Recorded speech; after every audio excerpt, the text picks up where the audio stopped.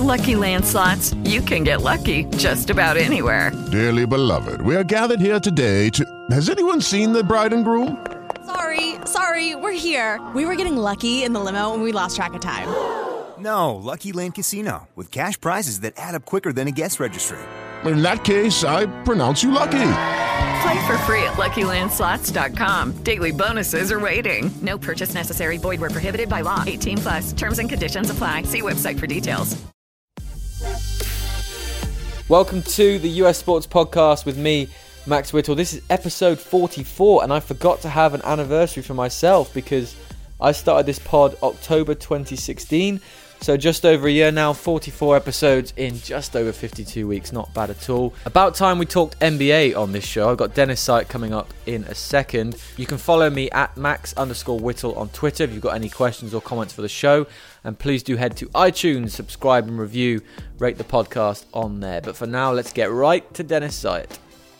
Good to have Dennis Xhaët back on the podcast. We are over 2 weeks into the NBA season now, and we haven't actually had a single conversation about the NBA apart from over WhatsApp. So good to have you on.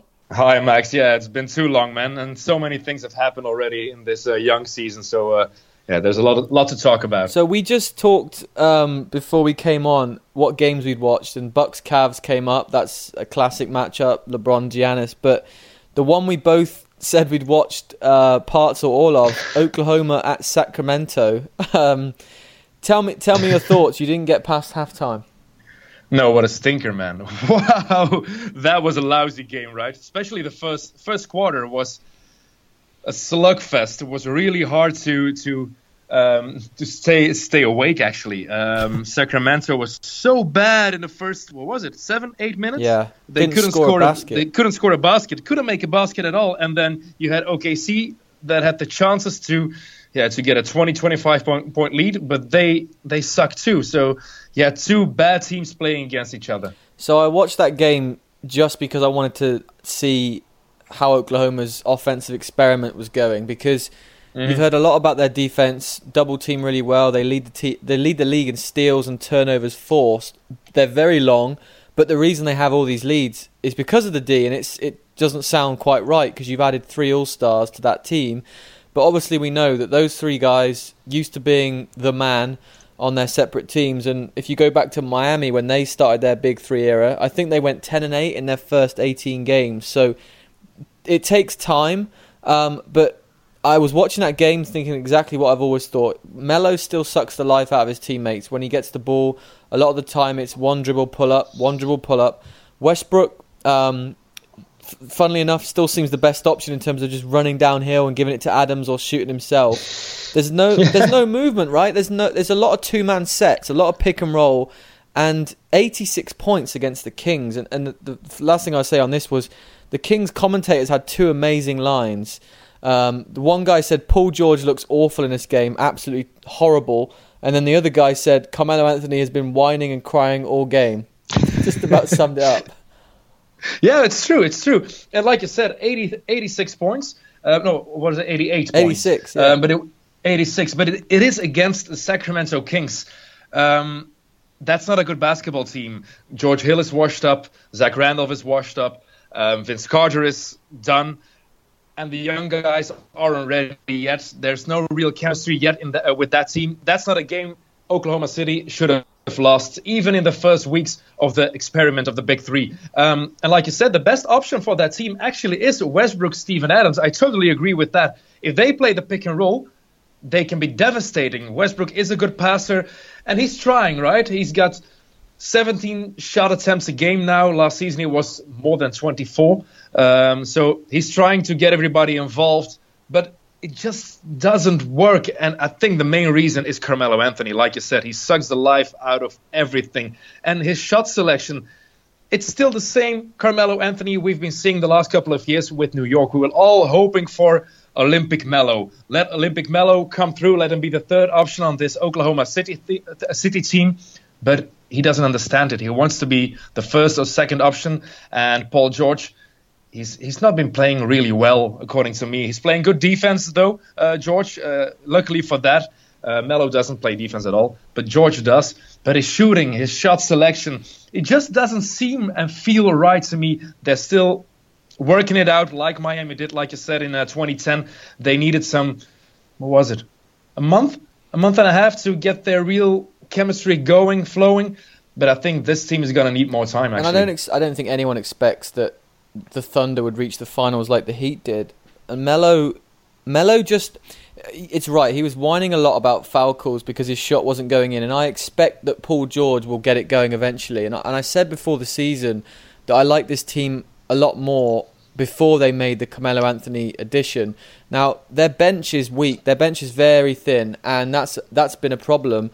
But it was last season. And I haven't seen enough out of Patrick Patterson. They haven't used him as much as I thought they would. His shot doesn't look good. Steven Adams, the same. He's losing out because of all the shots that the others are taking. And if you look at... I mean, we're going to translate this with the Cavs because I think all the overreaction with Cleveland, you have to understand here that maybe there's less problems in Oklahoma because their defense is already good, and that's a very good sign. But if you leave Wade with that subs team in Cleveland, he takes a lot of shots, and it's the same thing in Oklahoma. When you have Carmelo on the floor and Westbrook and George are out, it's dangerous because he doesn't give the ball up. He gets it in the post, he makes sure he shoots. He gets it on the three-point line, he's falling away from the basket, he makes sure he shoots. And you've seen all the videos on Instagram in the summer when he's just scrimmaging. Mm. And he's playing like that, as if he's scrimmaging.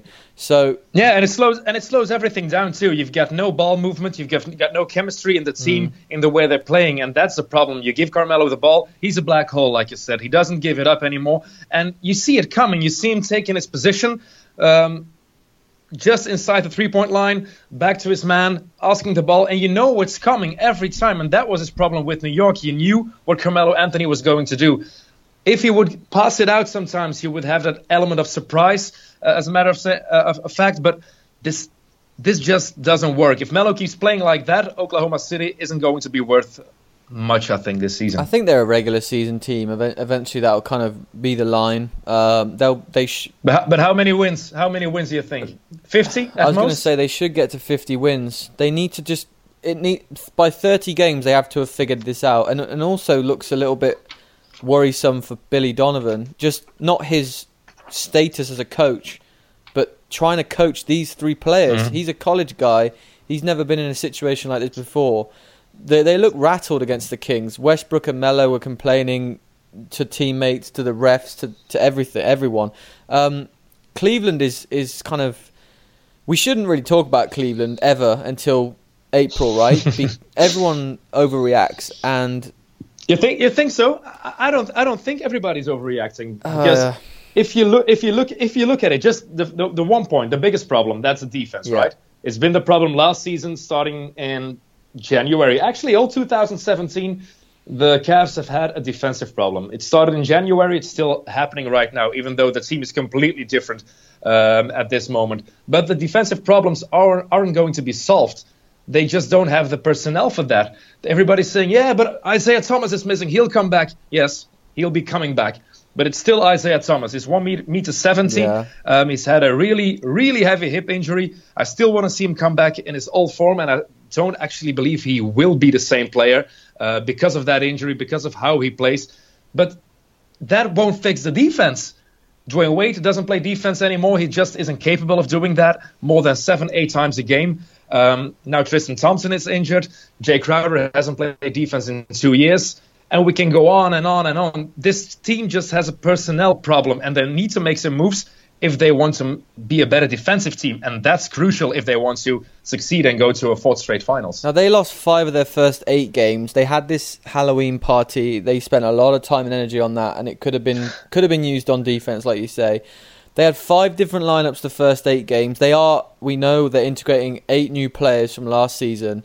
A lot of people don't know this is the oldest team in the league. They've got an average age of 30. But if they don't care until April, I don't think we should, because Thomas, you're right, going to add 30 points a game to this team, but he's also not a very good defender.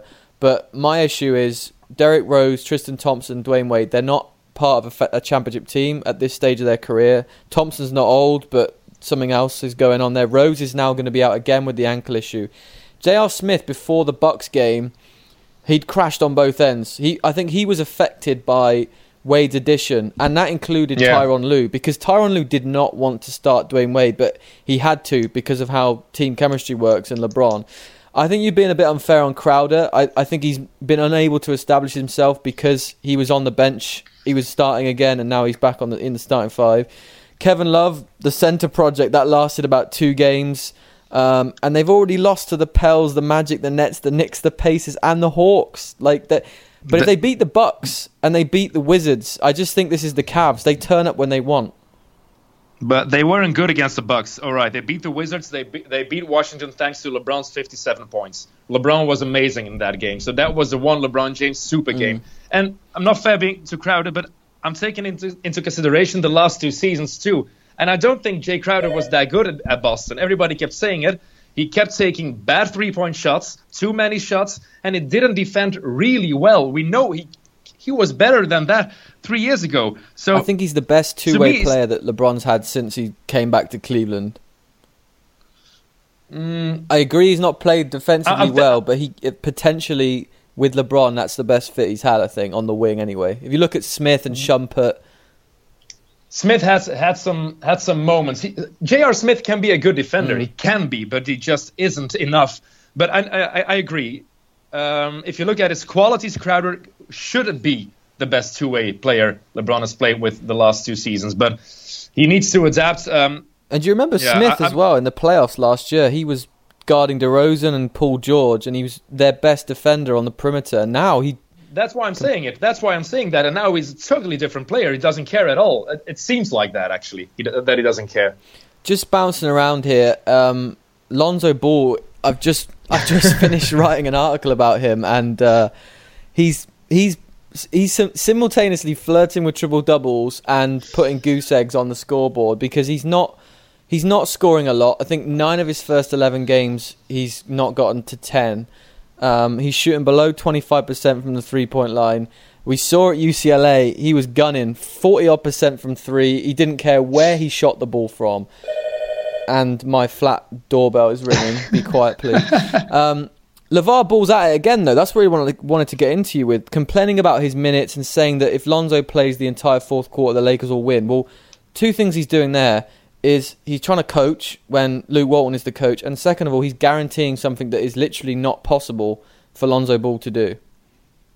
I totally agree with that. LeVar needs to shut his mouth. That's easy. He needs to make sure his middle son doesn't get caught shoplifting in China. That should be his first concern right now. Way to go, Jello. That's how you get into the news. It won't be happening through basketball. And then, the Lonzo stuff. It doesn't matter if he would have played the whole fourth quarter. It seems like Lonzo Ball really can't shoot. He has the odd mechanics. We've talked about it this summer. But I heard Charles Barkley finally say something smart, that Lonzo Ball can only score a jump shot when he goes left, when he goes over a screen to the left side, because he moves his ball from his right side to his left shoulder, and then he shoots. If he goes to the right, the defender always has the ball. He can never get off his shot. That's problem number 1. And the problems are only going to get bigger if the stage gets bigger, if the games get more important. And then you got the ball handling. I don't believe he can really dribble. I don't know about you, but if you see him being pressed up, he's got a problem. We saw it last year at UCLA when he played Kentucky against De'Aaron Fox. The 2 times they played each other, Lonzo couldn't handle the pressure. And now you see it every game. He's afraid to dribble. He's afraid to really handle the ball, to do a lot with it. That's how he comes across to me, actually. I have a bigger problem than that in that I watched the Memphis game in full, and I watched the Portland game. And in the Memphis game, there was a couple moments where, first of all, talking about how people are defending him, Tyreek Evans had both of his hands down by his side, literally guarding Lonzo Ball. And Ball looked at the rim once, looked at it twice, and then he shot a brick. There was another time where Brandon Ingram had the ball at the top and he whips the pass across to Lonzo Ball, and Mike Conley and Gasol ran across the court to close him out. Then they realised it was Lonzo and the closeout didn't come, and the same thing happened again. Ball took the shot and he missed it. And everyone's going underneath the screen. They're allowing him to shoot. There was a moment at the end of that game where the Lakers were up by 5, 2 minutes to go. They were bleeding clock. 4 seconds into the shot clock, they go under a pick, and Lonzo should keep dribbling the ball, but because he's so open, he took the shot and he missed again. So those little things, first of all, if he can start knocking it down, he's going to be hard to defend. And I'll also say that he is just very good in transition, because once he gets going, big men, there's a log jam, they're all stabbing at the ball, running back, and that's where he's good. He's good at passing around the rim. He can get to the basket. But my biggest problem with Lonzo Ball has been that he just doesn't look like he cares. He plods around, he jogs. If you watch that Portland game, he's jogging everywhere, defensively attacking. Yeah, he's too passive. Very he's really passive. too passive. And that's what you get if you watch the Aaron Fox. We both watched a part of the Kings game against Oklahoma City. And Loved him. The Aaron Fox, he's got a fire within him. You can see it. He wants to play. He's got the motivation to become a better player. You just see it in the way he moves, in the way he tries to make his team better. And if you watch Lonzo Ball play, you get the completely opposite feeling. You get a feeling like, yeah, he's talented, but he doesn't want to be here. He doesn't like playing basketball. That's how he comes across. And the shooting is a problem, like you said. You know his percentages, right? 29.5 field goal percentage. Yeah. And 23% from behind the three-point line. 54 from the free throw line. 54. That's not good enough. All right, it's only 11 games. It's too early to really know what we're talking about. It can all change, but the first signs aren't really that good. And like you said, he's a good passer. He's a brilliant passer, actually. But don't you think he passes too quickly? He almost always plays hot potato. He gets the ball, and immediately he wants to lose it again. But too quickly. Jason Kidd didn't do that as a rookie, and we were all comparing him to Kidd. I saw an article on CBS Sports that was showing you how Lonzo's first 10 games were very similar to Jason Kidd's. Can we just stop with that right there? Yes, because, thank you. He might end up turning into Jason Kidd, but we don't need to actually make that comparison anyway. Why don't we do it with Ben Simmons, who's actually having a good season? The reason we're doing it with Lonzo Ball is because of his dad. If Lonzo Ball came out in a press conference and publicly said, I want my dad to stop talking now, then LeVar would either shut up, or if he carried on talking, we'd understand then that it was all about LeVar building his own brand.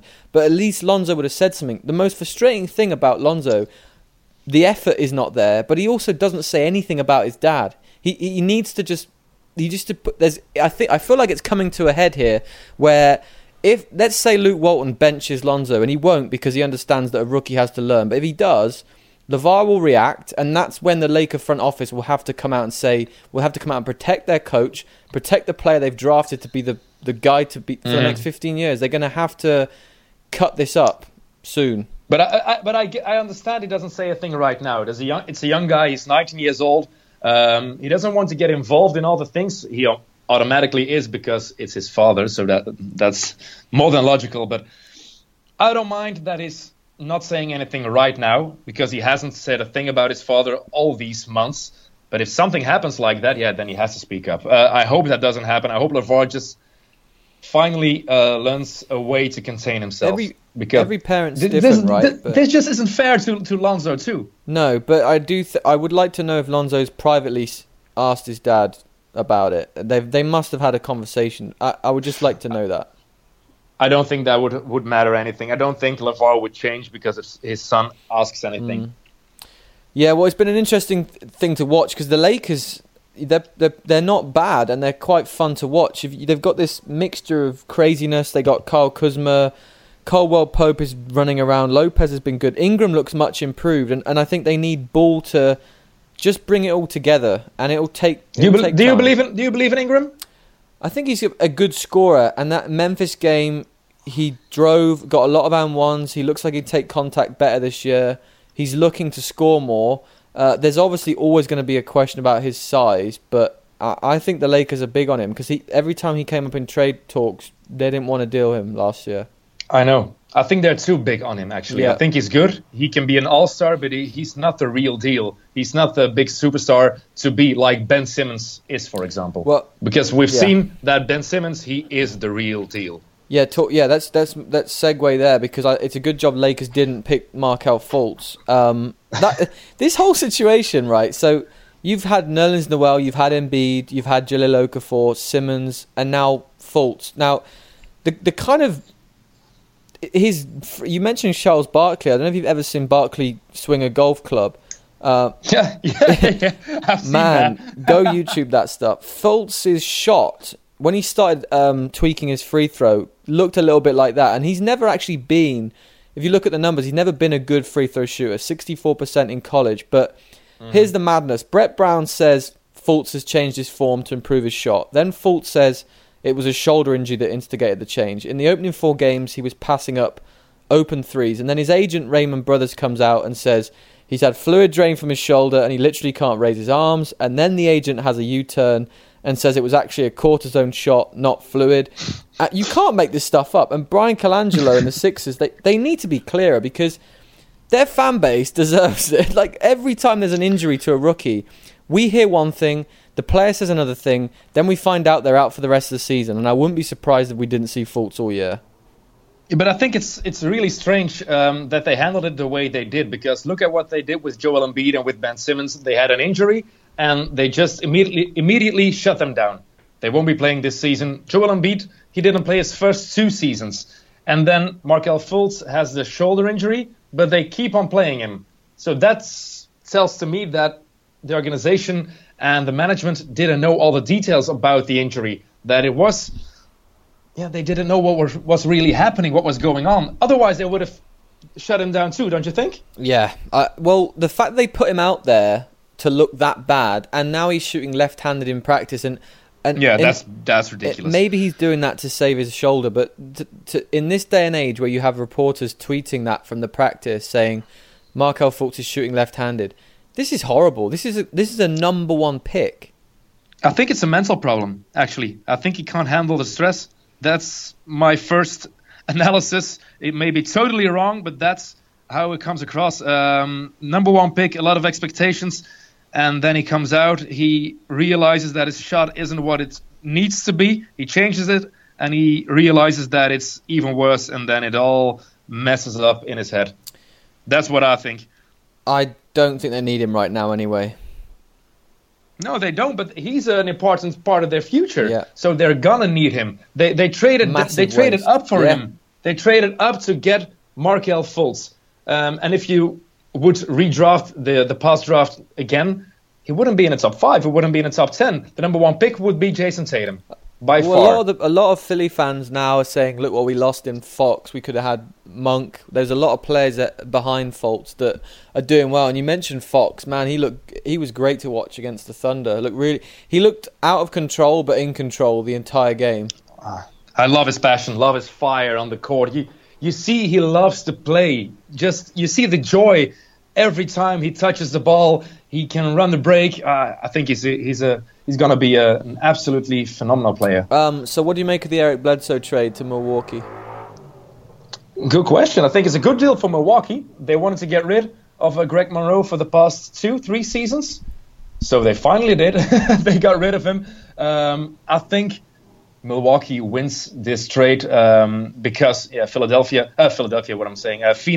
they devaluated their asset in Eric Bledsoe. The management, they really handled that in a bad way. How they did it all, how they spoke about him publicly. You can't do that. If you want to get something in return for an asset, for a player, for something in general in the business world, don't talk bad about it like the management of Phoenix did with Eric Bledsoe. Okay, the tweet wasn't that smart. Of course, he wasn't at a hair salon. Oh, yeah, I'm starting to doubt that, because if it was a lie, if that was a lie, it would be the worst lie ever, right? It's definitely a lie.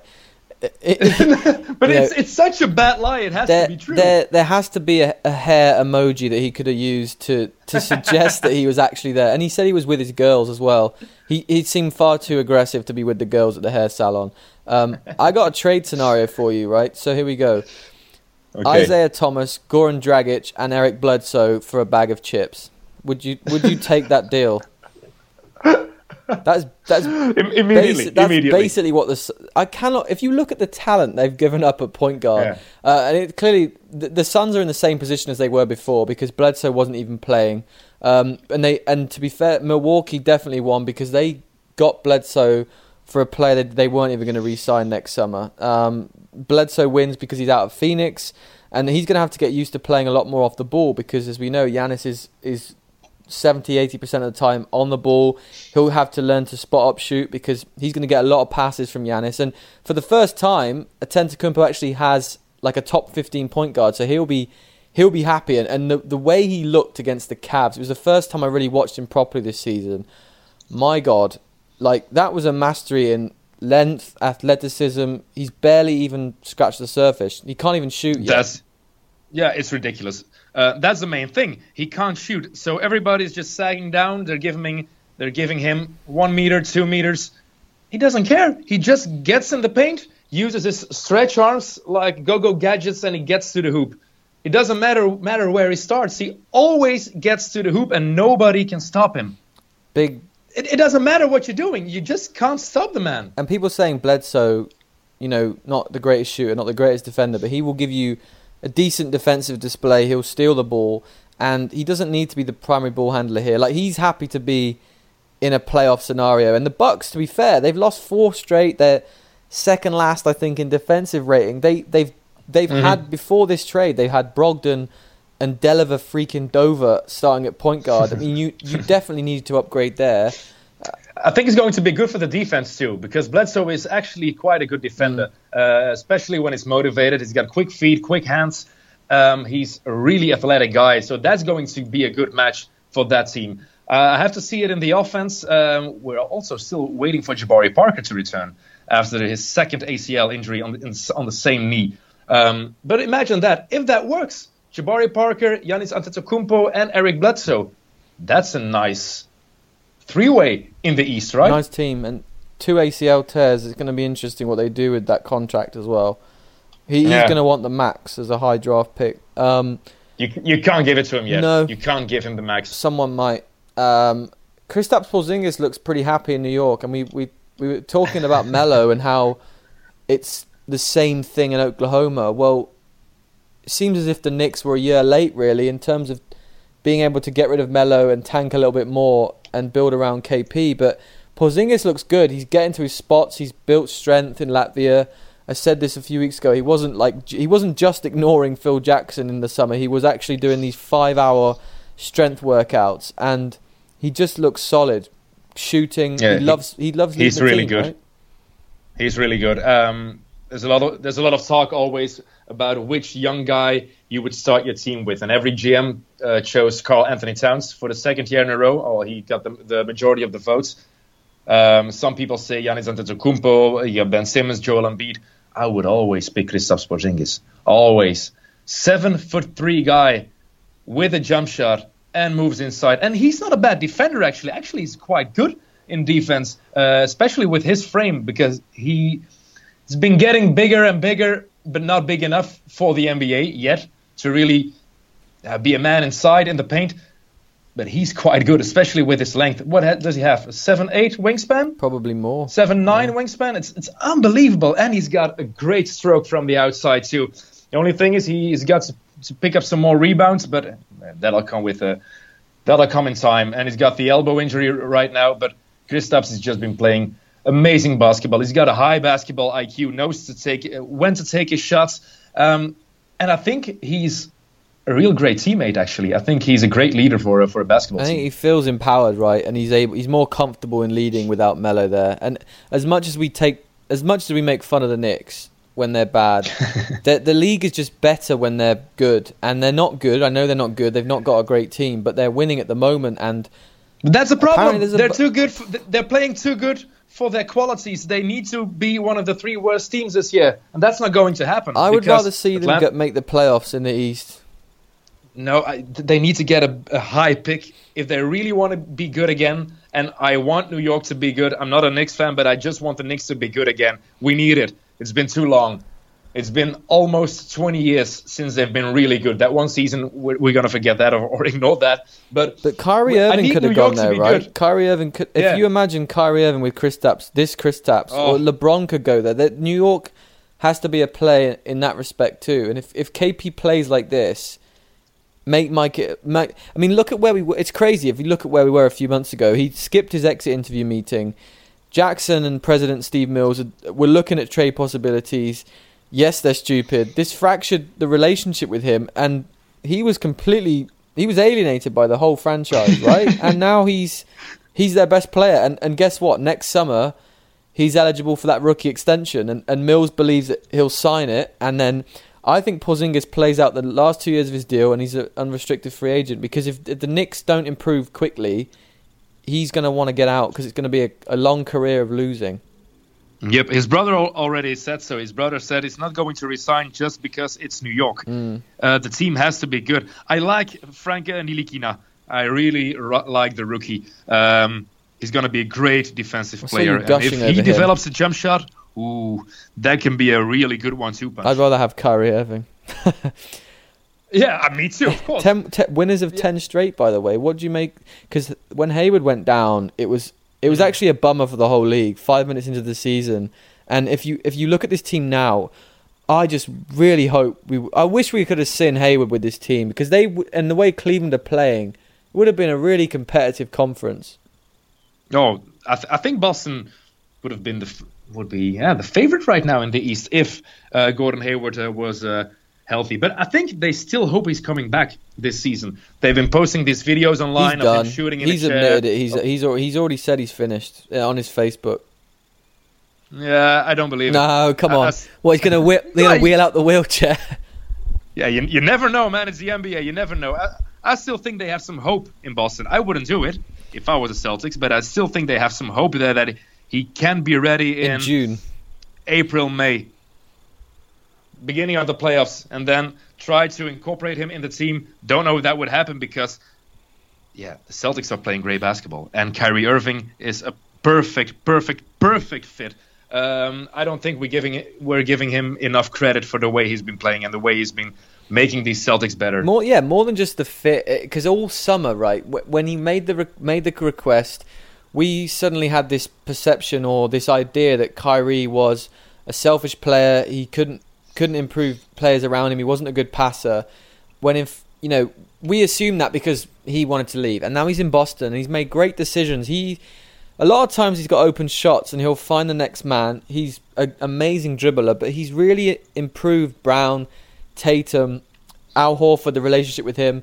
He's improved as a basketball player. I really believe that the first few months of this season, and I think he's showing that, and he's actually playing with a bit of an edge because of what's happening in Cleveland and everything he just wanted to move on.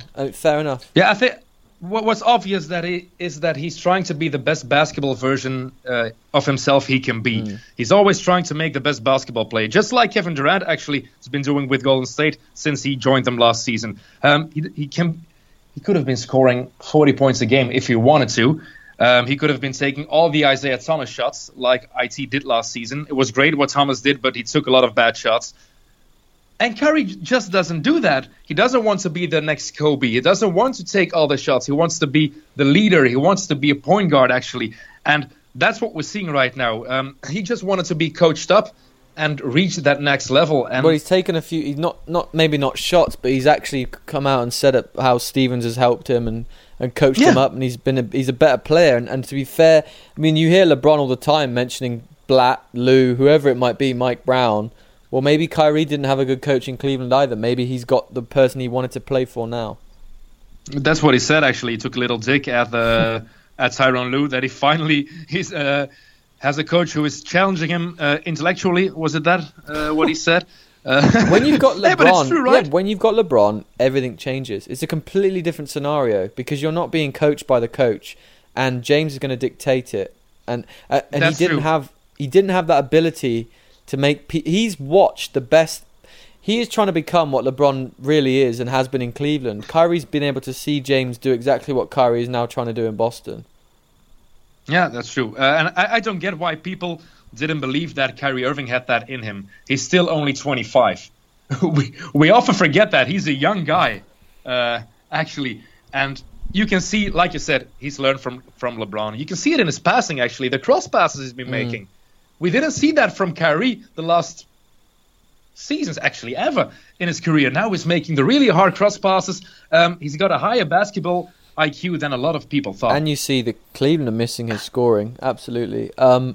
Last one on this pod.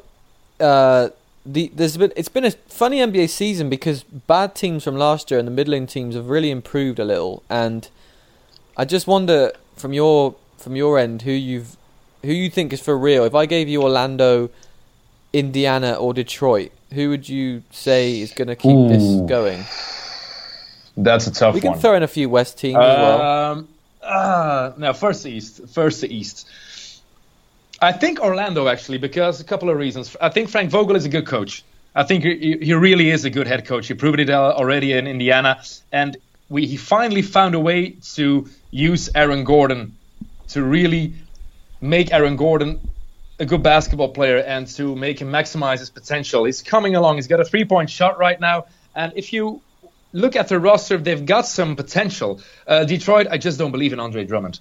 And even though his free throws are better, he shot 0 for 7 the last 2 games, but they're better than the last couple of seasons. I don't believe in the combination Reggie Jackson and Andre Drummond as your 1-2 punch. Love Avery Bradley, Stan Van Gundy, still Stan Van Gundy, good coach, but I would choose Orlando. Still don't think they're going to make the playoffs, but if I have to choose, that would be Orlando. What do you think? I like Detroit because on the Magic, first of all, they were, I think a week ago, they were second in offensive rating. They were right behind the Warriors. They were shooting like the Warriors. Vogel's formula was transition, shoot threes. But the problem with that, and they were good, they were high in pace, they were top in percentage of three, but the problem with that is it's going to slow down. Aaron Gordon is finally a power forward, but he's not going to shoot 60% from three for the rest of the season. They've got this issue now where Elfrid Payton will come back and Augustin should remain the starter. Absolutely, because of what's happened there. John Hammond's done great so far. Simmons has been a good addition. Isaac looks good. They've drafted him at 6. But for that reason alone, the three-point tear, I would have to say Detroit because 37 wins last season, right? That was disappointing. They had all that internal grumbling. But I think they've tightened it up this season. And it feels like we're in like the 10th year of the Van Gundy era right now. But Reggie Jackson looks healthy. Drummond's I know, yeah, the free throw, the whole free throw news topic has just been way overdone. But he's putting the ball on the floor. He actually looks pretty confident. And I think Avery Bradley was one of the more undervalued additions this summer because he's added that efficiency with his shot, perimeter defense, and then Tobias Harris is playing really well. So I would say the Pistons, and with the Eastern Conference, you know, anything's possible. The West is. The Memphis have surprised me, first of all. Yeah, I did not see that coming. Marc Gasol, what an amazing player he is. Every year Memphis do it. They just find a way. He's 32 years old and he still keeps getting better every year, Marc Gasol. I think if he gets injured, Memphis is totally gone. But the Conley-Gasol combo, a lot of respect for those two. If you look at the rest of the starting lineup, who do they got? Jarrell Martin is in there. JaMychal Green is still injured, so he doesn't play. They got Andrew Harrison, and I'm thinking who the fifth guy is. They're finishing games sometimes with Chalmers, Tyreek Evans, and James Ennis. They're starting games with 2 fringe NBA players. They're finishing games like that. Just shows you how good Gasol is, and he's an incredible passer now. If you watch the Grizzlies play, it's just him in the middle and 4 players outside, and he'll kind of go to work. It's a little bit like Joakim Noah did a couple of years ago with Chicago. He had one season that he was in the MVP conversation. He was in a All-NBA first team, I think, and he played the same way. But the difference is Marc Gasol has a jump shot. He even has a three-point shot. Noah didn't have that. Gasol is such a better player than Noah ever was, and you see that in the Memphis play too. This isn't a team that should be 7-4 right now. But they are. Yeah, Fizdale made Gasol a three-point shooter last year, and now he's made him almost a creator from the middle. The West looks so different because the Spurs are still waiting for Kawhi to come back. That's been a non-story so far when it should be a bigger one. Pelicans are 6-5. Denver have picked it up because Denver had a horrible start and they're winning again. The Clippers look like they were better without Chris Paul, and now they've kind of evened out again.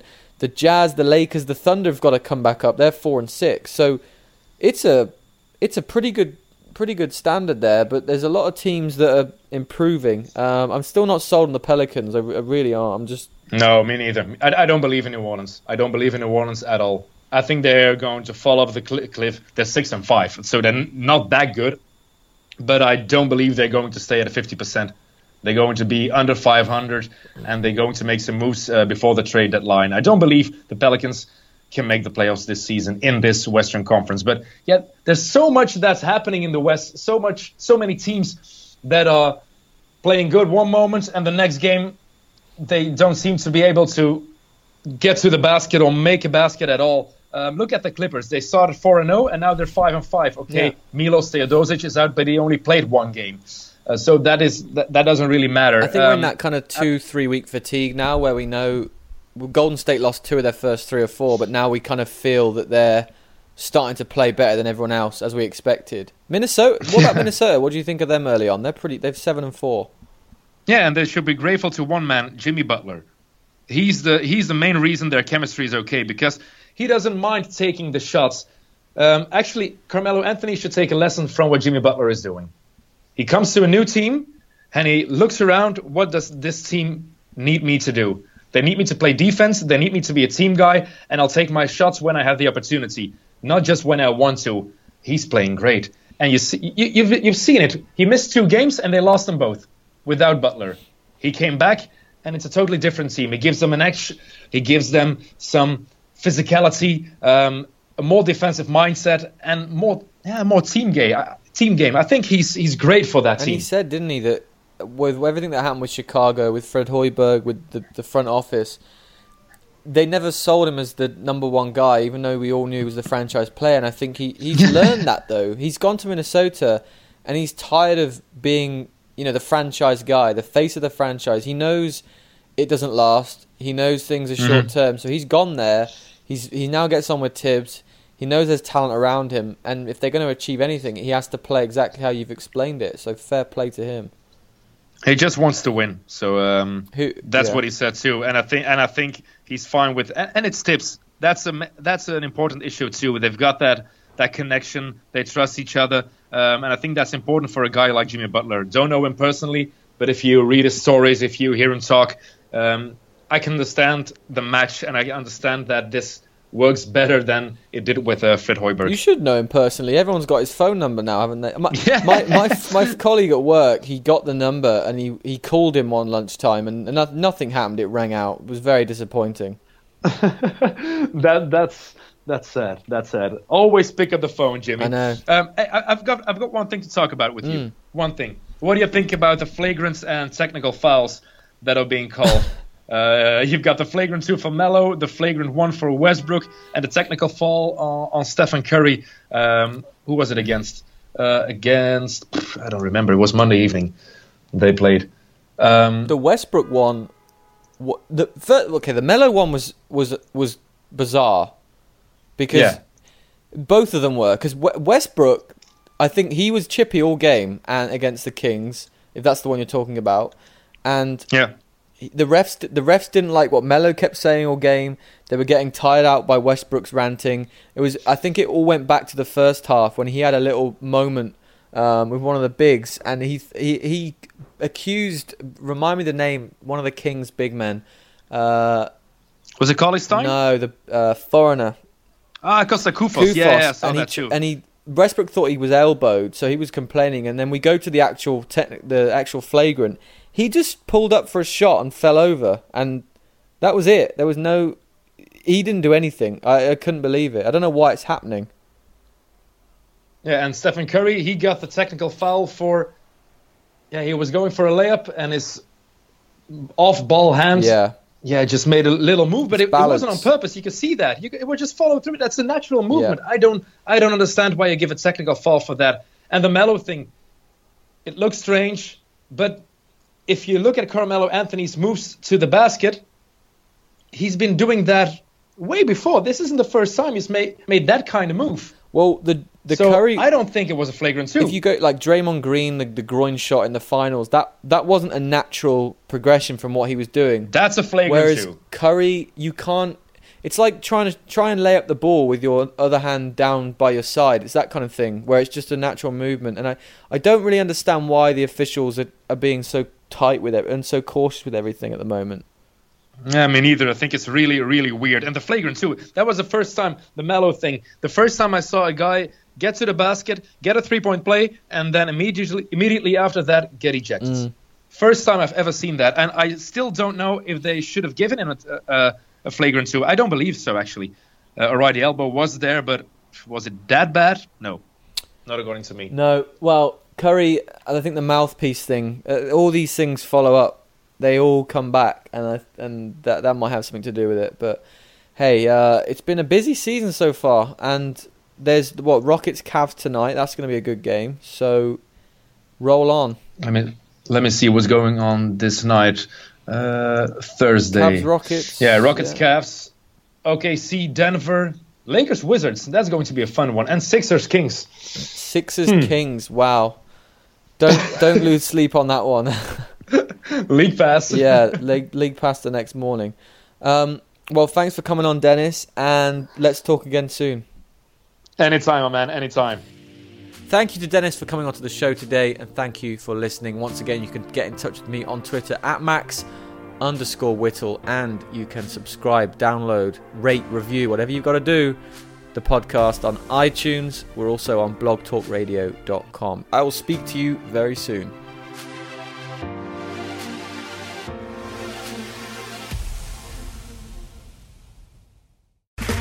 Okay, round 2. Name something that's not boring. A laundry? Ooh, a book club. Computer solitaire, huh? Ah, sorry, we were looking for Chumba Casino. That's right, ChumbaCasino.com has over 100 casino-style games. Join today and play for free for your chance to redeem some serious prizes. ChumbaCasino.com. No purchase necessary. Void where prohibited by law. 18+ terms and conditions apply. See website for details.